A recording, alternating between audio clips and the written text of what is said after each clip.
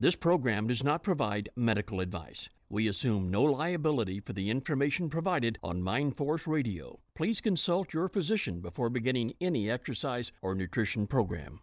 If you need an honest strength coach who's the real deal, contact Bob at webstrengthcoach.com.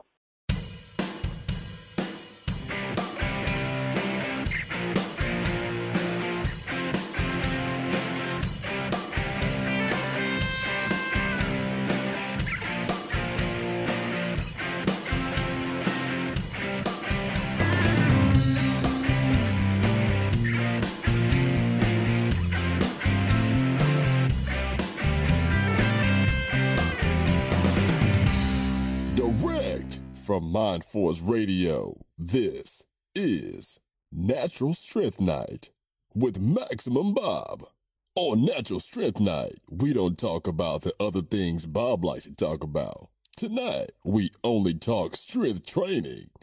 When I say strength training, I don't mean training like punk-ass goons in the muscle magazines who jacked up on juice, steroids, and PEDs. I mean natural strength. Strength built on good food, heavy weights, and no shortcuts. If you want to learn about real natural strength, weight training the right way, the old school way, stick around. Bob and his friends just might teach you something. He's here, the host of Natural Strength Night, Maximum Bob Whalen. Tonight, our guest is my good friend, the firefighter strongman, Jim Duggan. Me and Jim have a bonding in this area, too. We are firefighter brothers. I was a firefighter in EMT for 8 years in the Air Force way back in the 70s and early 80s. Big Jim is 51 years old and stands a massively built 6 feet tall. He is a lifetime drug-free raw powerlifter and strongman competitor in the 275 and 242 pound weight classes. Jim had a bench press that was over 500 pounds, natural with no bench shirt, and a deadlift of 688 pounds. He also won the Bob Hoffman Strongman Challenge in 2000, held in York, Pennsylvania. Jim is a captain in the New York City Fire Department and is assigned to Engine Company 231 in Brownsville, Brooklyn. He has written dozens of great strength training articles for the Dinosaur Files and NaturalStrength.com, where he has his own column in the Special Features section. Big Jim, welcome back to Natural Strength Night. Bob, it's great to be back. First question, what are some of the biggest mistakes that you see people making today with their training? You go to a gym now, one of the things is everybody, it seems, and this is one of the things that I noticed going to a commercial gym, everybody wears a belt. They wear a training belt or a lifting belt for just about every exercise. I can see doing it for squats or deads, but you don't need it for curls. You don't need it when you're on a machine. And when I worked out, when I trained, one of the things I learned at Bruno's was not to wear a belt, not to use a belt. And you actually get stronger, and your back gets stronger by not wearing it and strengthening your back muscles to the point where you don't need a belt at all. Maybe they want to look cool wearing it. I don't know, but it's just one of the things you see in the gym now. And I think another mistake people do is, and this is something that's been going on for years, and it's been started, decades ago, was body part training. Going into the gym and I'm going to work my arms today, and then tomorrow I'm going to work my legs, and then the next day you're going to work your chest, some stupid thing. They think it's advanced when it's really, usually when I hear people talk about body part training, I think they just picked up their first copy of Muscle and Fiction. Exactly. They read that, they think that you're going to get big that way, and you're not. You train your body as a whole. Your body is not just a collection of body parts. You train your body as a whole to get stronger and get bigger. Just as you wouldn't just eat for your arms or your legs, you wouldn't just sleep for your arms and your legs. You train your body. You see guys using straps for ridiculous things. Just like you said, I mean, even training for deadlifts, it helps not to use the straps because you want to get your grip stronger. But you go to the gym now and you see guys using straps for like rowing and all kinds of stuff, curls. They just want to look cool with the straps. I've seen guys do it with like flat pull downs, which I would think would be dangerous, right? I mean, you get your hands caught up there, but I've seen that. Curls, deadlifts. And like you said, your hands get stronger by learning to deadlift and grip things without the straps. The straps become a crutch. Your hands get weaker. And that's not the whole. You want your body to get stronger. The straps are not going to make you stronger. You're going to get stronger by strengthening your grip and by working it without straps, without any other aids. And Jim, where are you doing most of your training now? Are you doing it mostly in the fire department gym, or do you have a commercial gym that you go to? I have a gym that's about 5 minutes from my house that I go to. It's not a bad place. It's got decent equipment, and it's close. It's convenient. And I also have stuff at home. Unfortunately, I don't have a garage, but I have room. I can work out in my house. I can work outside when it's nice out, and I can between here and working out at the gym, I can get my training in. Are there any fads in strength training today that you wish you could change? The general population that works out, that trains, they're just brought up and they're raised on reading the muscle comics, Muscle and Fiction, and some of these other magazines that really don't offer much in the way of useful strength training information. I mean, obviously they have to sell their magazines and they have to make money, but they're not offering anything useful in terms of training information. Unfortunately, most people, they go to the store, you buy these magazines, or get them online now. It's not like, the old Iron Man magazine or the old, Strength and Health magazine, where the information that was put out was useful.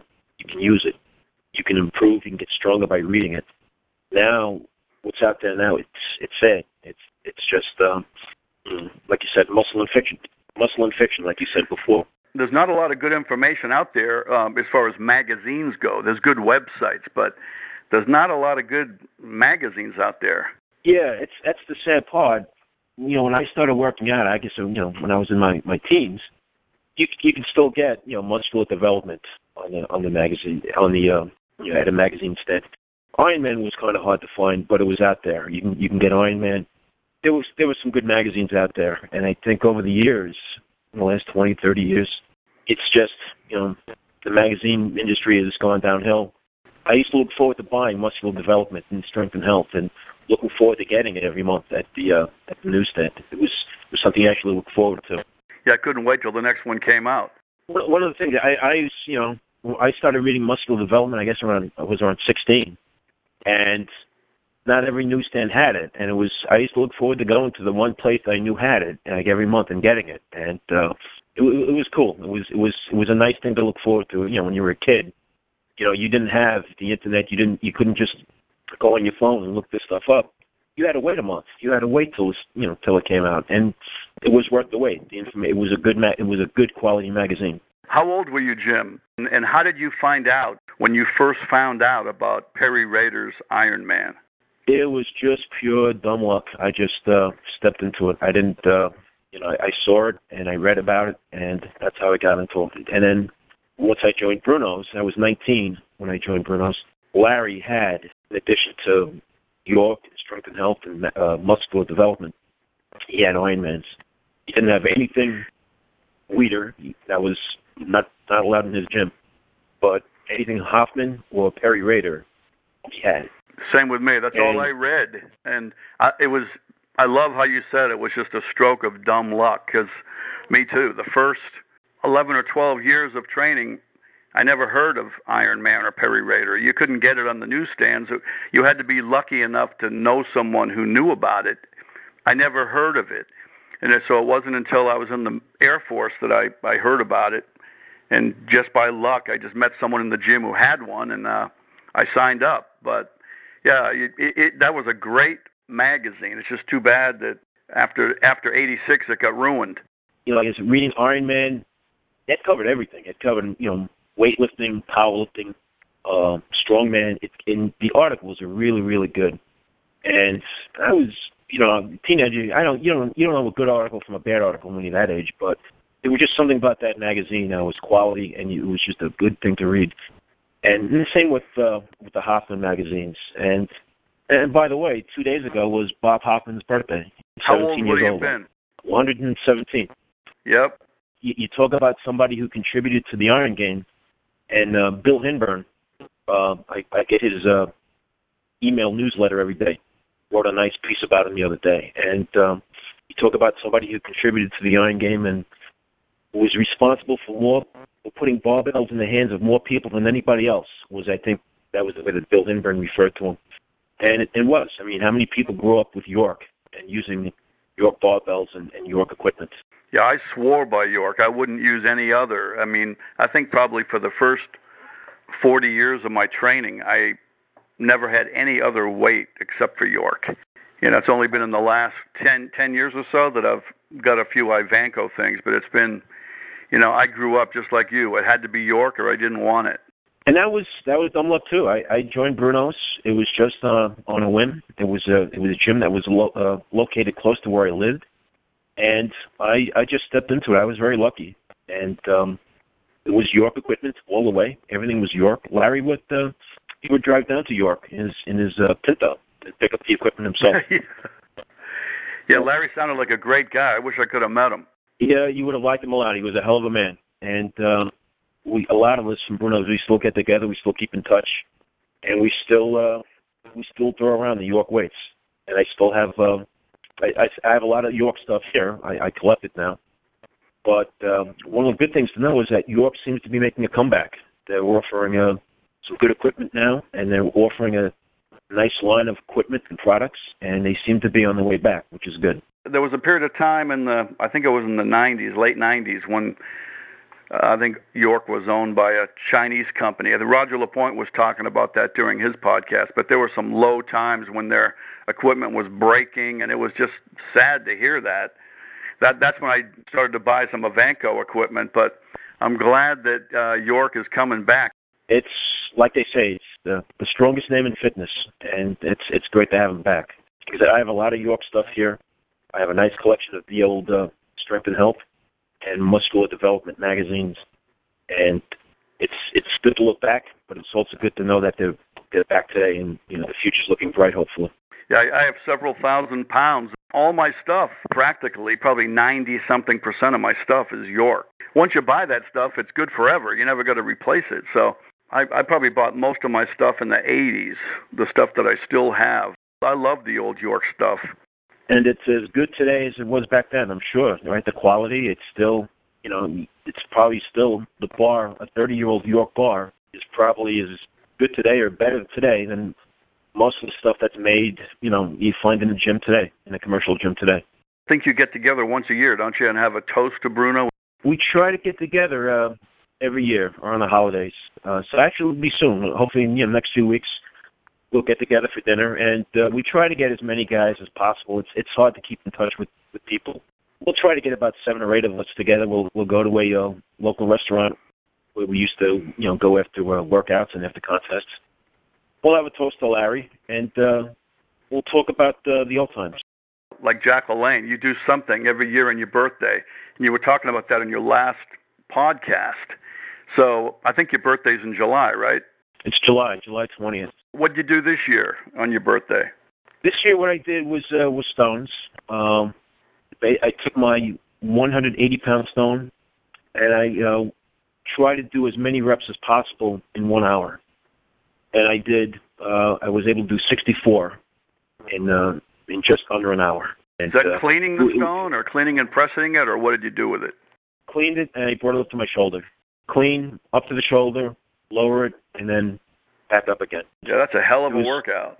Yeah, truer words were never spoken. It was my hands were beat up pretty good. My forearms were beat up pretty good, and I was very sore, obviously, for a couple of days. But it was.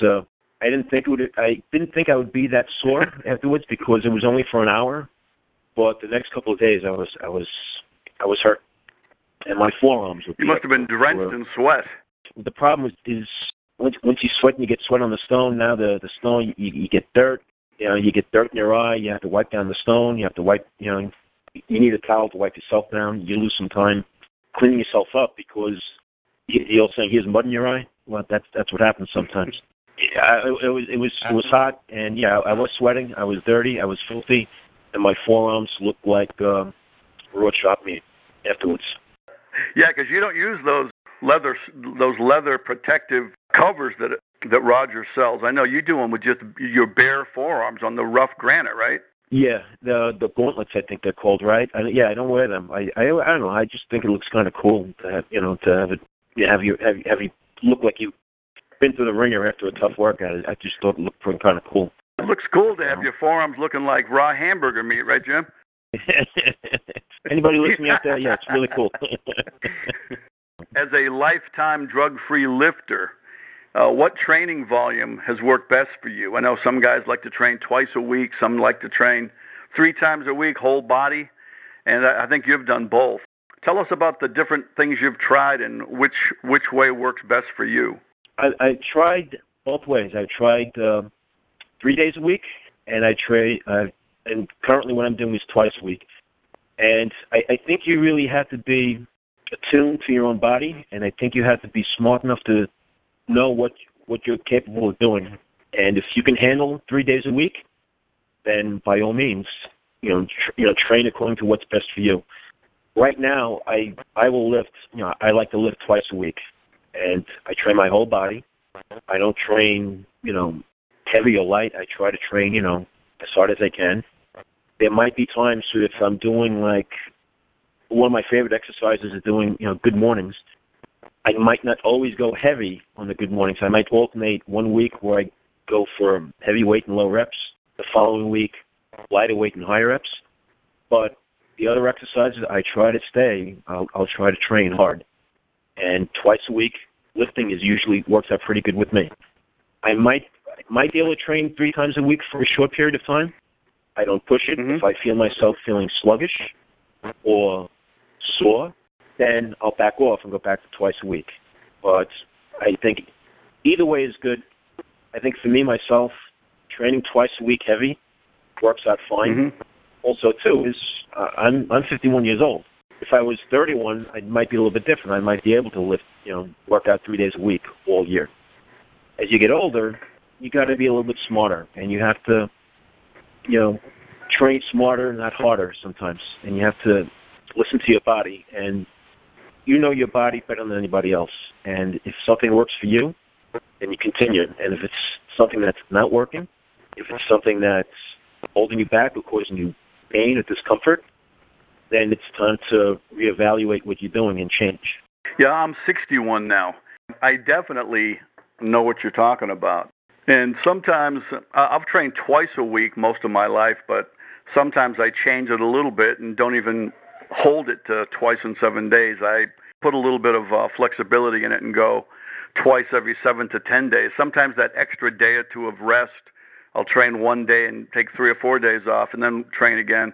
But I agree with you. About twice a week works best for me. 3 times a week can work. I've had a few experiments where I've tried it. And the main thing with me, if 3 times a week works for me, it has to be a lower volume workout. Like if I train Monday, Wednesday, Friday, if you change the routine around a little bit and maybe not make every one of them whole body or not make every one of them long. If you have just 3 or 4 exercises, it's possible to make it work. But if you got a little more volume, then I think twice a week works a lot better. Absolutely, I agree. I think if I was training 3 times a week, I wouldn't be deadlifting more than once a week. For me, I get best results if I deadlift once a week. If I try to do it twice, it's counterproductive. I squatted twice a week. I've been able to do that, but again, I prefer just squatting once a week. And bench pressing, I've always benched for a long time. I've always benched once a week. Even when I was competing, I would have 1 bench press workout a week. I was always worried about overdoing it, doing too many bench presses, and getting to a point where a lot of people do when you hit your 40s and sometimes even earlier.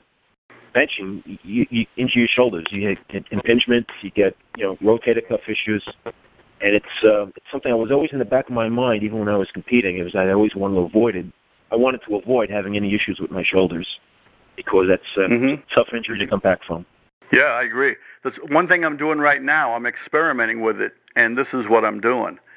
I train twice a week, but my upper body, I still do the main workout of the 1 day squat, 1 day deadlift, but I rotate the upper body into 3 different things. So let's just say you train Monday, Friday. I do the Monday, Friday workout, but I have a 3rd day, so I have an A, B, C. So I'll do upper body A on Monday, upper body B on Friday, then upper body C on Monday, then start again with upper body A. So I'm getting a little bit extra rest, and that seems to work pretty good. So I'm still training twice a week, but I'm fitting 3 upper body into it. I keep the legs pretty much the same, because it's mainly squat and deadlift. But I like to experiment because sometimes you find things that, especially when you get older, my shoulders definitely need more recovery. Putting the 3 days in there seems to work better for me now. I think that's a pretty good idea, rotating the exercises. I do that sometimes too. I think it's a smart move. And before, we were talking about mistakes you see in the gym. That's something also, and I didn't mention this, guys do entirely too many sets of bench presses, followed by countless sets of incline presses. Then they sometimes they'll do decline presses. And now you get into a point, you're doing 15, 20 sets of some sort of variation of the bench press. And it's just too much. And and everybody wants to bench a lot of weight. Everybody, you go to the gym, that's all they want to know is what you bench. I get it. But to do that many benching, that much bench pressing to the exclusion of overhead pressing, you're just inviting shoulder problems at some point later on. Maybe not now in your 20s, but at some point your shoulders are not going to be. It's just too much work and too much strain on your shoulders, especially your front deltoids. You're inviting shoulder problems down the road. People put way too much of their ego into that one lift. Bench press is a great lift. We all love to bench and we all love to be proud of our bench press, but it really isn't the most important thing. I mean, you shouldn't judge your whole manhood on that one lift. It's like no one ever says, how much can you bent over row? They never ask you, how much can you squat?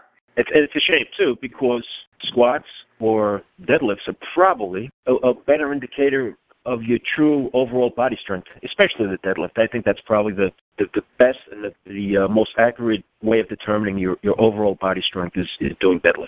Yeah, I agree. It's a tough lift, and when you do it in high reps, and this is something that I didn't really learn until I started training at Iron Island with Dr. Ken and with Drew. Deadlifts for high reps is one hell of a workout, and you can really build tremendous strength by doing high rep deadlifts. And like I said, when I was competing in powerlifting, for me, high reps was anything more than 5. But when I started training in Iron Island, it's true. I mean, for most lifters, 5, anything more than 5, it was considered bodybuilding. Anything over 5 reps in powerlifting is considered cardio. Yeah, that's how it was. Usually you did triples. In the Brunos, we did triples. You didn't do doubles because Larry hated doubles. He felt that a double was only a lucky single. So we did triples. But when I started training in Iron Island, I met Drew and Dr. Ken, and they loaded the bar. And, all right, you're going to do 20 reps. 20 reps over 20 sets. How am I doing it? One set of 20? I couldn't believe it, And then I saw how hard Drew trained and how hard they trained over there. I said, wow. And the first time I tried it, I was gassed. I mean, you're exhausted. The results are incredible, and it's a great way to build strength, and you get very strong, and it's a great exercise, and it's a great way to get stronger. High rep deads. The hard work, I've seen people get results, you have too, with every type of deadlifting. And I've seen people who only do low rep deadlifts and get great results, and I've seen people do high rep deadlifts like Drew and get great results. So I think it all just boils down to how hard you're working. If you're working really hard on the low reps, or if you're working really hard on the high reps, you're going to get good results. If you're adding weight when it gets too light. The progression system that people use is one of the biggest mistakes people make. Is they don't know when to add weight. Because even hard work isn't going to always do it. Because if you're working hard work alone isn't going to get you stronger. People that are smart enough, they train hard and then add weight. And a mistake some people make is they just think working hard alone is going to do it. That's why calisthenics alone aren't going to get you real strong, because you're not adding any more weight. Or just training with light weight all the time and not adding weight. Or training with a weight you're comfortable with, and you've been using that same weight for months and months and months, even though you're working hard. You're not really going to get stronger because you're not increasing the weight. So, and Jim, speaking of this, what are some of the progression systems that you use? Do you have a system, or do you just go by instinct, and when you feel the time is right, add weight? How do you do it? I usually go by, what I feel, I guess it would be like instinct. You would describe it as instinct. If I'm working out, I will try to do. I'll just take an example of what I've been trying to. Over the summer, I read the book Muscle, Smoke and Mirrors, and I read about Bruce Randall, and I read about his incredible how he used the Good Morning exercise, and he was using over 400 pounds, which was incredible. Wow. And I tried. And I always like doing good mornings. I never had a problem with them. I know a lot of people can't do them, but for whatever reason, I've always had success. It never bothered me, and I was always able to do them without injury, without pain.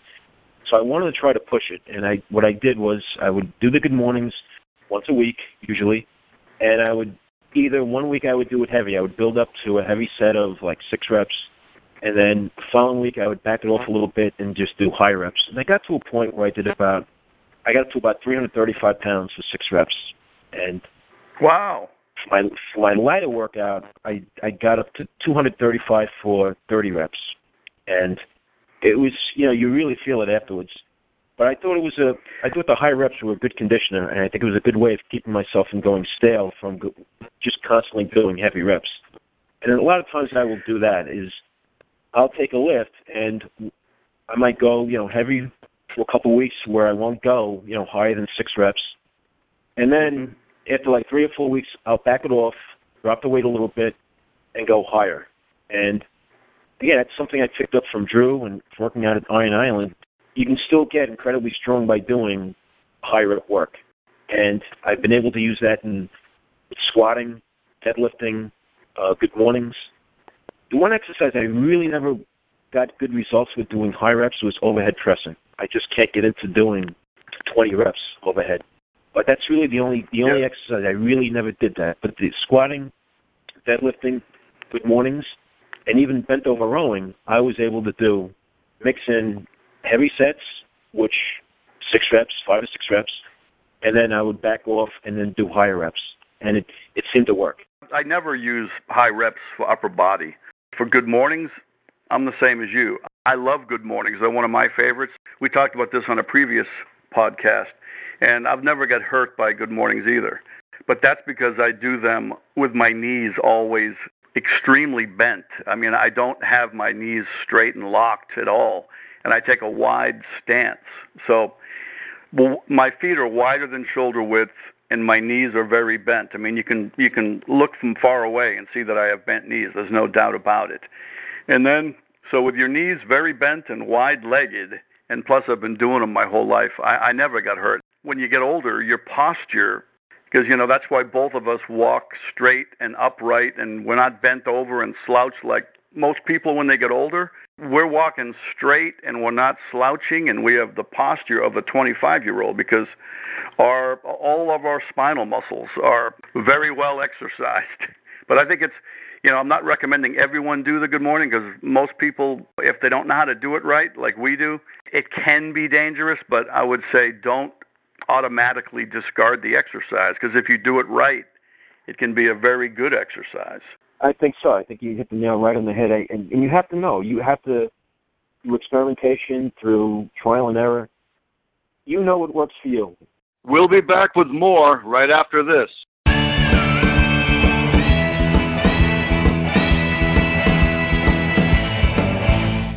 This segment brought to you by VitalNutritionStore.com. Did you know that more than 7 million Americans suffer from coronary heart disease, the most common form of heart disease? Regardless of your age or condition, adding Cardio for Life to your daily regime will dramatically improve your cardiovascular condition. Cardio for Life has been the top-selling L-arginine product in the marketplace now for more than 3 years. It is also the top-selling product at VitalNutritionStore.com. Formulated by Dr. Harry Elwart, the best-selling author of Let's Stop the #1 Killer of Americans Today, Dr. Harry believes together we can prevent and reverse heart disease. Cardio for Life comes in 3 wonderful flavors: orange, peach, and grape, and is gluten-free, sugar-free, and sodium-free. Please see our complete line of natural products at vitalnutritionstore.com. That's VITAL nutritionstore.com. Randy Roach shocked the world with the release of his first volume of Muscle, Smoke, and Mirrors several years ago. It was a masterpiece of over 500 pages with such in-depth research and detail that it was not only surprising, but shocking and mind-blowing. It was truly one of the best Iron Game history books ever written. He followed that with Volume 2, another epic book with over 700 pages of equal depth and detail. All serious Iron Game fans need to have these books. Please visit Randy's website at randyroach.ca. That's RANDYROACH.ca. Listen to how Iron Game legend and the Iron Master editor Osmo Keehaw describes the book Supernatural Strength. Have you ever wondered how much real-world experience authors have when they write books about weight training? Who is that person behind the computer? What do they really know about the Iron Game? If you picked up this book, Supernatural Strength, you have definitely come to the right place. The author, Bob Whalen, has spent several decades in the Iron Game trenches training himself, competing and coaching in powerlifting, earning academic credentials too numerous to mention, and thousands of hours of training and instructing athletes and trainees of all levels at his Washington, D.C. gym since 1990. He's not only devoted his life to motivating and pushing people to heights they have never been to, but elevating the trainees' understanding why certain methods work better than others. Bob is one of the most respected and revered trainers in the business today. This book is sure to surprise and amaze you at the same time. Order now at supernaturalstrength.com. That's supernaturalstrength.com. Don't you think it would be so much easier getting into shape if you had a personal coach? Just like all the celebrities do. Well, now you can. Bob Whalen of webstrengthcoach.com wants to get you out of your rut and coach you to success. He's dedicated to helping you achieve your strength and fitness goals through your hard work and his expert guidance. Bob will help you with strength training, muscle building, fitness, nutrition, and motivation. He'll make sure you achieve your maximum physical potential. You can get one-on-one training with Bob through his website, webstrengthcoach.com. He will develop a personalized program tailored to your individual needs, a program right for you. Bob will give you feedback after every workout. This is old school fitness and nutrition, no fads and no gimmicks. Bob will use proven natural techniques to make sure you are satisfied. So visit webstrengthcoach.com today and let Bob help you reach your best self. webstrengthcoach.com. Do you enjoy history without social engineering? Reading about our founding fathers? Economics from a capitalist perspective? Wisdom from modern patriots? Welcome to UncleSamBooks.com, where virtues like rugged individualism, hard work, and the American dream dominate. UncleSamBooks.com. Great books for homeschooling. UncleSamBooks.com. If you want to become as strong and muscular as possible with health in mind, and without lowering yourself to using steroids, the best advice can be found in the classic strongman books of long ago. These are the best books ever written on the subjects of strength training, weightlifting, strongman training, Iron Game history, and old-time physical culture. Many of them can still be found at physicalculturebooks.com. There you will find good, honest, time-tested wisdom from the great old-time strongmen. To maximize your natural muscular and strength potential, please visit physicalculturebooks.com. Listen to Ken Manny, head strength and conditioning coach at Michigan State University, describe the book Iron Nation. A masterpiece text on some of the most intriguing and compelling personal stories, Iron Game history, and gut-wrenching training routines ever put to paper. If you truly love hard training without all the frills of pomp and circumstance so common today, you will love Iron Nation. Written by lifters for lifters. If you love weight training, you will love Iron Nation. Order now at ironnation.com. That's IRON Nation.com. If you would like to promote your business on MindForce Radio, we would love to hear from you. Please let us know if you are interested in a 30 or 60-second voice commercial or a banner website ad. Please contact Bob using the contact information provided on mindforceradio.com. You're listening to Natural Strength Night on Mind Force Radio.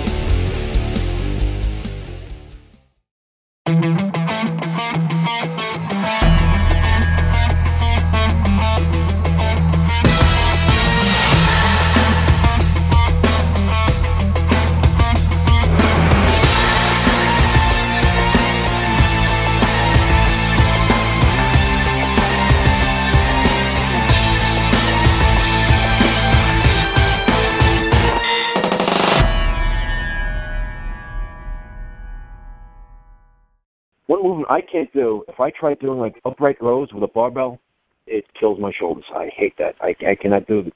I can't do them. I remember years ago, Drew bought a deadlift, the hammer strength deadlift machine. I couldn't use that thing either. Every time I used it, I wound up hurting my back. I did not use it. So I stopped. After getting hurt twice, you say to yourself, all right, well, this isn't working. Let's try something else. So, like I said, with good mornings, I never had a problem. Bent over rows, I never had a problem. And even today, we talk about things that go on in the gym, and you don't see it, but if you go to a commercial gym, you see this guys doing bent over rows entirely the wrong way. They don't bend over. They bend over maybe like a quarter of a way. They bend over slightly. They take an underhand grip. They pull the bar into their waist. It's not an effective back exercise. It might be working their arms. Their knees aren't bent enough either, right? Their knees aren't bent enough. Their knees are almost like straight, and they wonder why they hurt their back. Yeah, it's maybe they see it, maybe they picked it up in a magazine or something, but it's the best. You bend over, you grab the bar, you pull it, and you bend your knees, you pull it a little bit. It's not going to be a perfectly strict exercise, but you can use a lot of weight, you can push it, and like anything else, if it works for you, continue doing it. But you have to continue, and you mentioned this before, you have to push the poundage. You have to add weight. When it gets easy, you have to challenge yourself. You have to add weight. And progression is the key. You have to to work harder, but you have to force the poundages. It's called progressive resistance. It's not called stagnant resistance. It's progressive. You're pushing yourself. That's right.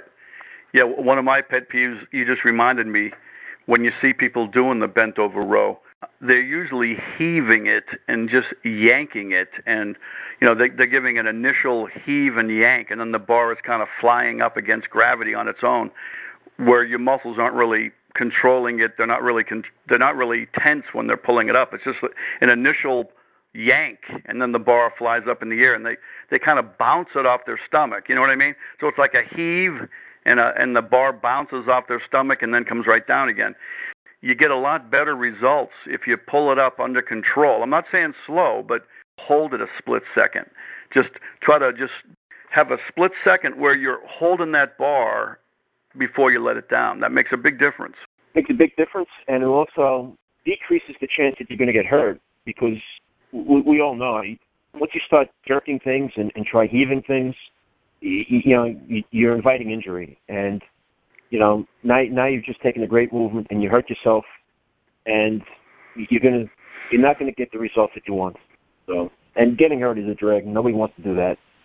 By doing it, like you said, right. You hold it, or any exercise. When you bench press, lower the bar, pause at the chest, lock it out, and hold it. I'm not saying you hold it for 20 seconds. You just hold it enough, and you control the weight. Don't let the weight control you. Don't bounce it off your chest, right? It doesn't have to be a picture-perfect competition powerlifting bench press, but do it under control. Lower it, pause, lock it out, hold, repeat. I always try to have a split-second pause in the mid-range. I try to pause for a split second before I lower the weight. On bench press, I'm real strict. I come down to my lower chest, and I pause the bar. And just like you and me know from powerlifting, I mean, all the different judges, they're completely different. Some judges make you pause for a long time.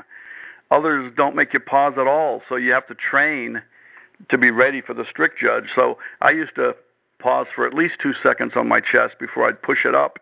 It's a good habit to get into, to train in a stricter way. Like don't bounce and yank the weights around, because the stricter you train, the better results you're going to get. If you're just bouncing and throwing stuff around, you're going to get hurt, and you're only fooling yourself because you're not really lifting it properly. I used to do the exact same thing. We used to train at Bruno's. We always paused for 2 or 3 seconds because you never knew what kind of a judge you would get, and we always liked to have, the strictest bench we did was in the gym. So when you went to a contest, the pause that you would get from the head judge would always seem shorter by comparison compared to what we trained. That's exactly right. And and to this day, that's how I do it. You go to a gym and you see guys benching now. They bounce it off their chest. They don't lock it out. They have their training partner help them lift it off, and they call it a bench press, and it's not. And it's even some of the things you see on you go on YouTube and you see about so and so just benched so and so benches 700 pounds, and you read, oh wow, okay, let me look at this. See the guy, he's got 2 or 3 training partners helping him lift the bar. He bounces it off his chest, never locks it out because his friends take it halfway up, and they call that a bench press. And sorry to say, it's not. And right. Also, the last powerlifting contest I went to, the last couple I went to, which was a few years ago, the judging was such a joke. It's nothing compared to what the sport was meant to be. It's guys squatting high, no pauses on the bench press, and not even to mention the equipment. But it's just it's become a joke. Sorry to say. One of my pet peeves: people don't lock out anymore. There's a new definition of lockout, which is a negative term. So you always hear people say, don't lock out because you're going to hurt yourself. You want to keep constant tension on the muscle, so don't lock out. So what they do is almost every single lift, no matter what it is, you go to the gym, they're only doing about 3/4 of the lift, if that, sometimes only half the lift.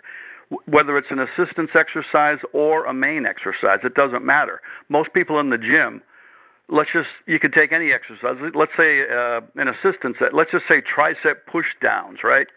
Well, they're only going about halfway up, and then they're only going about 2/3 of the way down. So they're actually only moving it about 6 inches at the most. That's just an assistance exercise. Now, on a military press, they only go about 3/4 of the way up because they don't want to lock out because they somehow think that's bad for their joint or something. But I think someone 20 years ago wrote an article about locking out can be damaging to the joint. And I wrote an article about this in the Iron Master back in 1995, I think it was. But I was trying to explain the difference between forceful lockout versus regular lockout. You shouldn't be able to notice it with the naked eye. It just means don't hyperextend. Don't hyperextend and forcefully grind your joint. No one with common sense would ever even do that. So just reading it is negative because it's going to make people not train properly. So now over the years, people have taken that and they've gone to the extreme to the point where now they're only doing half to 3/4 of the exercise because they don't lock out anymore. Well, I guess continuous tension, or is this has anything to do with that time under tension theory that I think I might have read about, that you keep your muscle under continuous tension and it's supposedly better for you? I never understood it, but then again, I don't understand. I don't understand what does buff mean, or what does jacked mean? You hear guys, I want to get jacked. What does that mean? I don't know. I never understood. You're going to get carjacked outside in the parking lot? What is that? What is buff? I never looked at it for 30 somewhat years. With 30 somewhat, what does buff mean? What does that mean? What does buff and jack mean? I have no idea. Yeah, I think it's I think to the toners it means muscular. I don't know. You see a lot of toners and pump. You're going to have that in every gym, no matter where you go. And I always write that it's the people who have the luxury of being able to train at home exclusively, you really miss out on having to deal with a lot of what you see in the gym, the toners and the posers and the pumpers and everything else. It's it's a big difference training at home and training in the gym. I mean, if you know what you're doing and if you're good at ignoring a lot of silliness, then it's, a commercial gym is a good move. But, some of the things you say just make you laugh. It really does. Right. For those out there who do believe in the constant tension theory, who want to keep constant tension on your muscles, well, that doesn't mean to cut half of the range of motion out, okay? So if you do want to keep constant tension on an exercise, it means that you barely can see the cutout of the movement with the naked eye. So if you're doing a military press, you're still going to go 99% of the way up. You're just cutting a fraction of it out that you can barely see with the naked eye unless you were staring at it and studying it. So if you saw someone training, he'd go all the way up with a slight pause, under control, and then down slow, and you would keep constant tension, but you would not cut the range of motion out so that you're only going about 3/4 of the way up. That's what we're talking about. I think, too, is you can do that. That's sort of using a machine, and there are a lot of good machines out there that you can use that for. And I think Drew, when he had his MedX, his squat machine, his leg machine, he had me on there one day, and he said it so that, you went all the way down, your knees were in your armpits, and then when you pressed away, it was a leg press machine, you didn't completely lock out your knee. You got to a point about like 99% of lockout, so you didn't lock out the knee, because what you would do when you did high reps, when you locked out, you would rest for a few seconds, take a few breaths, and then resume the set. He didn't want you resting at all. He wanted you working continuously. So you push it out to like 99%.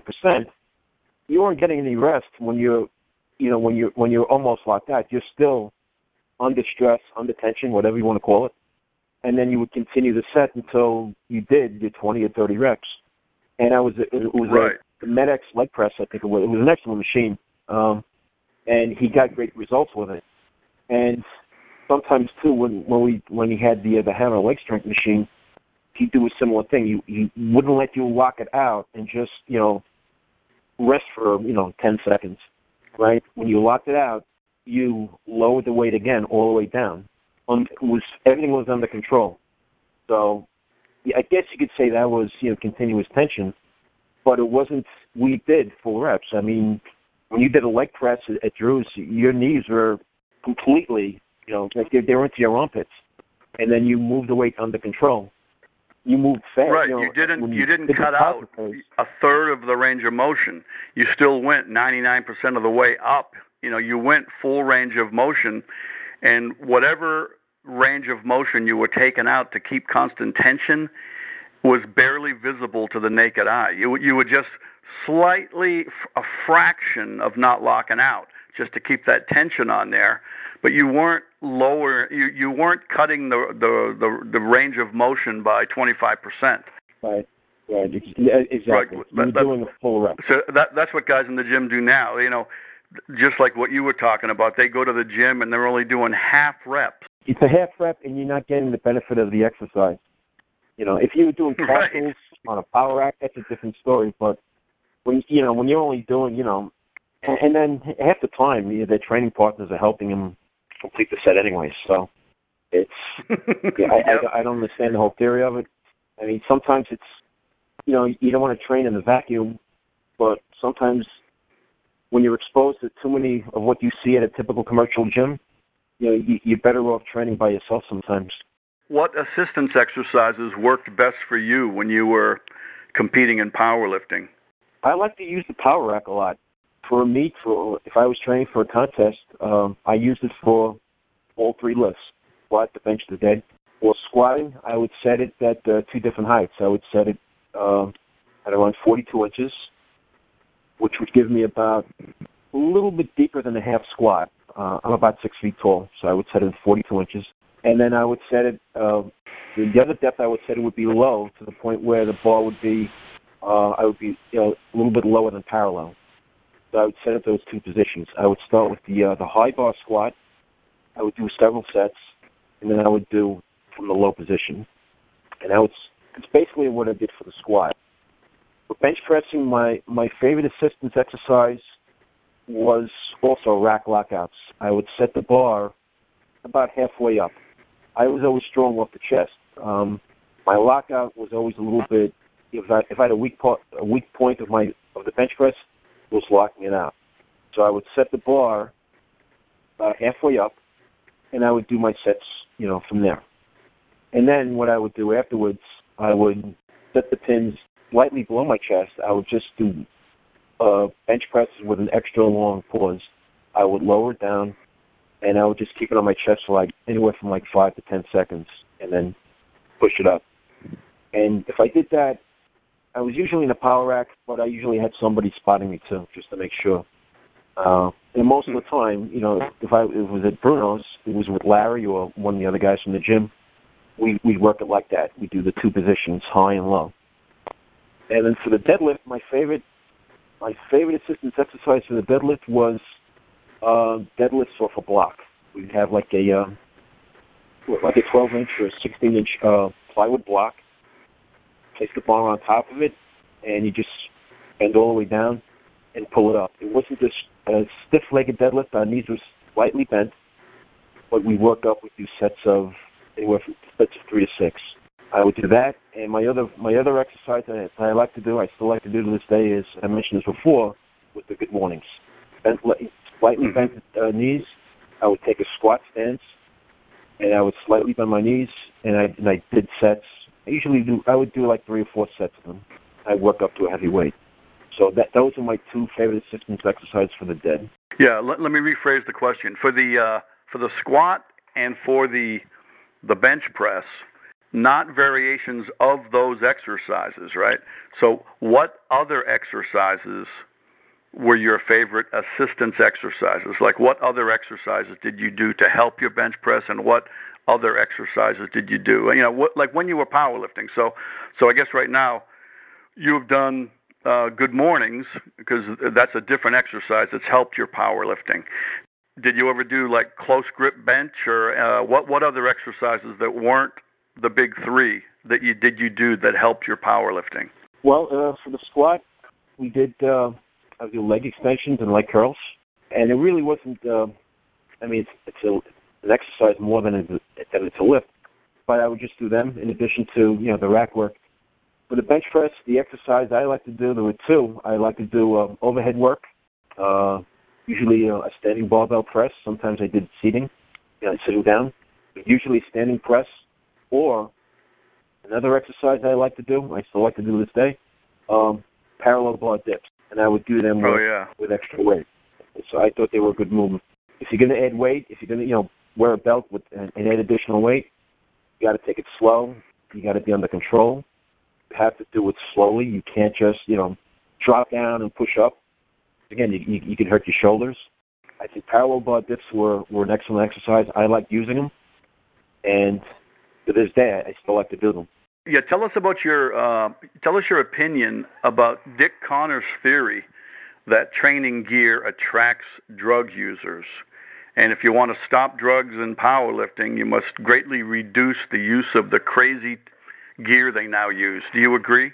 Yeah, it's an interesting theory, and he probably is right. It's probably an accurate statement, because if you think about it, the whole idea of using the equipment is you're trying to lift as much weight as possible.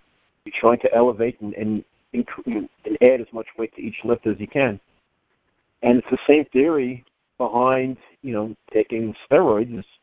You're trying to increase your lift, and you'll use whatever means is necessary, whether it be a pill or a shot or a bench shirt or a super duper double denim bench shirt or whatever it is. The whole idea is to lift more and more. So I guess it does make some sense. I guess he might be onto something with that. But you think about it, the end justifies the means. Whatever it takes to hoist more weight in the bench or haul up more weight in the deadlift, whatever it takes to do that, you're going to do it. So I guess if you get rid of one, you get rid of the other. It might make some sense. Yeah, I think you might be right. Yeah, Jim, we have time for one last one. How do you train your grip? I like the grippers, the Captains of Crush grippers. I like them. I think I get a kick out of them. I keep a set at the firehouse. if I have some free time, I'll take them and use them. What I'll usually do them, I'll do them on days that I don't train, or if I do them on a day that I'm working out, I do it after the workout. We mentioned before that it doesn't make sense to wipe out your hands prior to going through a workout, because now you're useless. Your hands are very important, obviously. But right. if I'm working my grip on a day that I lift, it's after the workout, or it's lifting on a day that I'm not training, and it's usually grippers. And I like them. I have a couple of the other line mine stuff. The Weaver stick, the variation of the Weaver stick, the hammer thing, the pinch grip block, the Rolling Thunder. But I just like grippers. I like doing it. When you use the gripper, how do you do it? Do you do reps with it, or do you hold it for time, or do you put a coin in there and see how long you can hold it so the coin doesn't fall out? I know some guys do that. Or do you, like when you close it, do you try to hold it closed for a few seconds before you let it open, or what are the techniques that you use when you use the gripper? I'll just try to do it for reps. I don't do the holds. I tried them once. I didn't really like them. I just like doing the reps. I'll take the gripper. I don't use a set. I just grab it in my hand. I don't try to set it in my hand with my other hand. I just grab it, and I'll just try to squeeze as many reps as I can. I will try to hold the reps on on the heavier grippers. I try to hold it. Sometimes I'm successful. Sometimes I'm not. But depending on how I'm feeling that day. But I do try to hold a rep. I don't try to hold anything between it. I don't do the strap holds or the coin holds. But when I squeeze it, I'll try to hold it for a second, release, and then on the last rep, I'll try to hold it as long as I can. Well, Big Jim, that's going to wrap things up. It was a pleasure to speak with you again, and thanks a lot for your time and being on the show, and I'll speak to you again soon. Bob, thanks a lot. I had a great time. Thank you very much.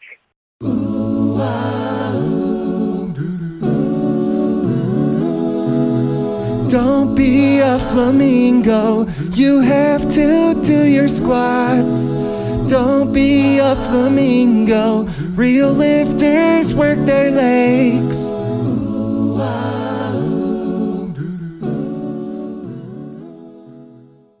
That's going to do it for this edition of Natural Strength Night on mindforceradio.com. Please bookmark that website, mindforceradio.com. Bob is always looking for new writers for naturalstrength.com who are old school, hardcore, write with passion, and have a strong anti-steroid stance. He also wants your training questions so they can be answered on the show. Please send your articles and training questions to Bob at mindforceradio@earthlink.net. Thanks for listening. See you next time.